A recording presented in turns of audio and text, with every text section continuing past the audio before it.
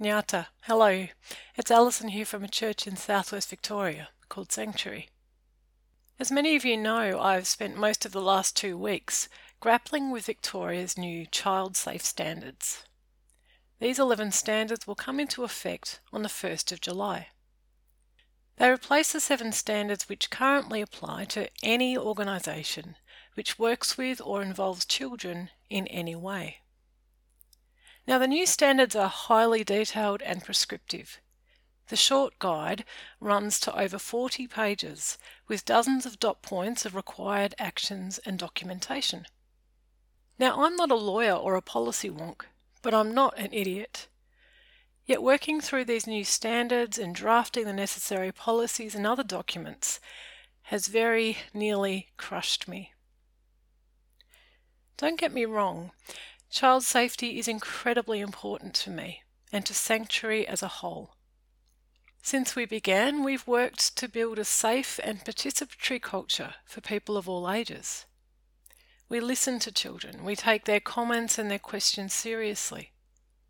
We encourage children's faith stories and testimonies, and in the last few months alone we've been ministered to by the writing and drawing of half a dozen kids. Our prayer stations are a response to kids' comments, and for example, one kid came up with the idea of the world map, where we pray by sticking post-it notes with our prayers on the relevant country. Our children contribute to the website. They write prayers, they write for the Lent book, and they participate in church reviews. They ask questions and offer insights during our services. And they're being asked to decide how to spend some of our annual budget. They are considered in the mechanics of our gatherings, and, it might surprise you to learn, in the crafting of our sermons. And they are serious and active participants in our common life. We have also done relevant theological work. Our preaching, our teaching, and I hope our witness have been one of kenosis. Kenosis means self-emptying. We take seriously Jesus' teaching that ministry means service, and that those who wish to be first in the kingdom must place themselves last. And so those of us in positions of leadership do not seek to use our power for our own benefit. Instead, we are clearly here to serve more vulnerable folk, and that includes children. And we treat this as a whole-of-life demand.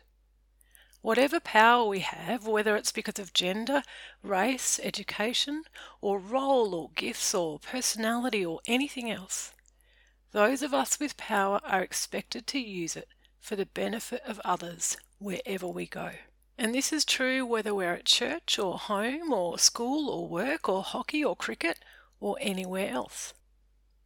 We have also done policy and behavioural work.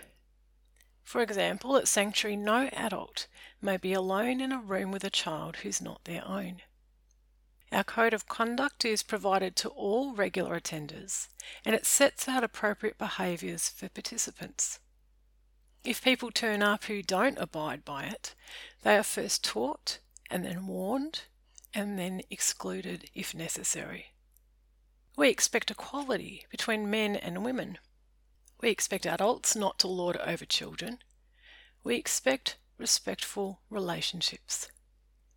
We build connections across the generations, and I very much hope that children feel they can speak to me or another adult here if they feel unsafe at any time, whether at Sanctuary or in another area of life.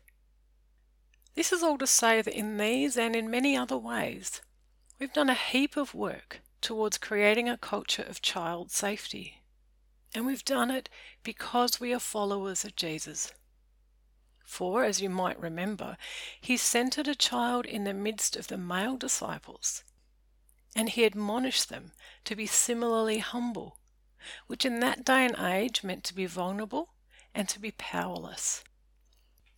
And yet, for all the work we've done, culturally, theologically, and administratively, I'm not sure that we can fully satisfy the new standards. They are so detailed and require such high levels of ongoing documentation that they could easily become the main focus of my work. This isn't such a problem for larger hierarchical organisations, which have employees to write policy and train staff and implement the standards. But for smaller churches and for community organisations, they are an enormous administrative burden. And it's a crying shame, because the standards are aiming to bring about a culture change that is both necessary and good. I suspect this situation would feel familiar to the Apostle Paul. Like Jesus and the first disciples, Paul was Jewish.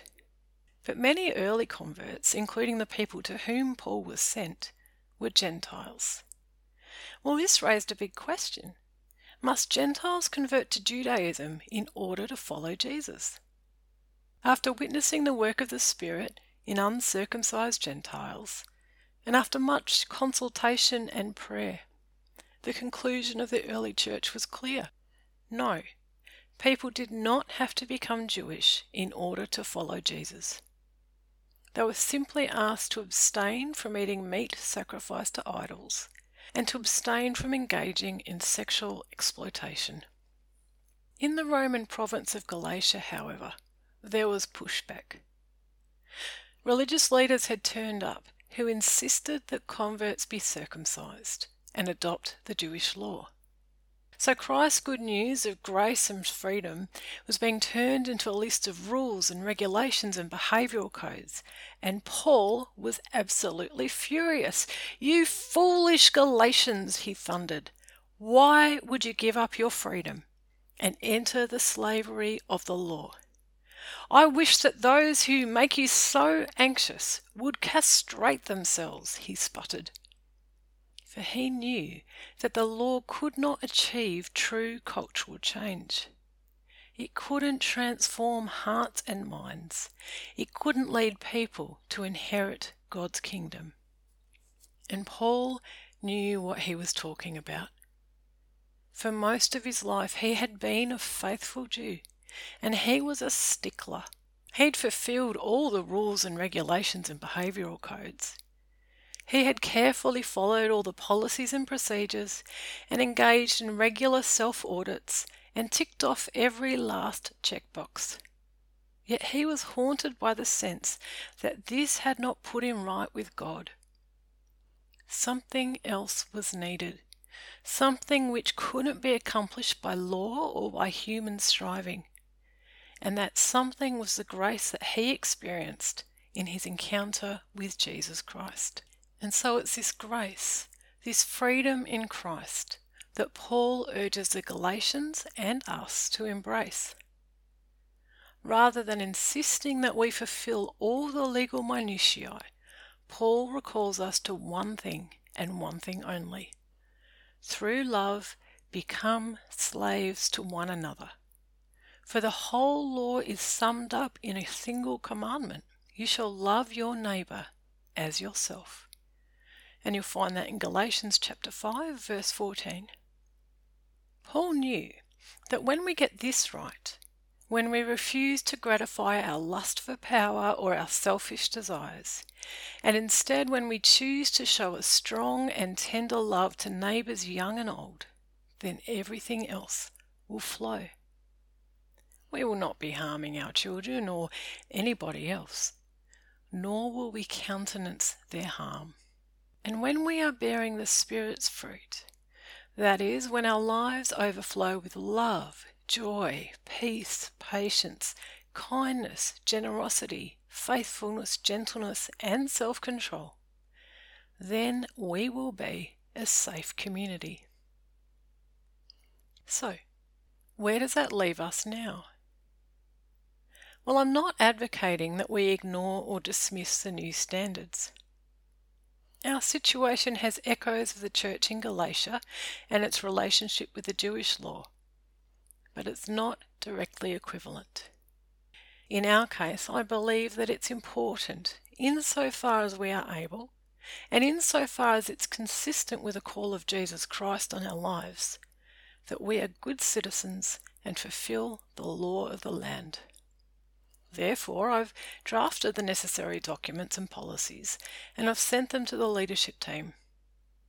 This week they'll be sent to the whole congregation so that those who wish can consider them and comment. The revised documents will go to the leadership team on the 18th of July for final approval, and then they'll be uploaded onto the website for anyone to access. And after that, there will be ongoing implementation and documentation and many other tasks.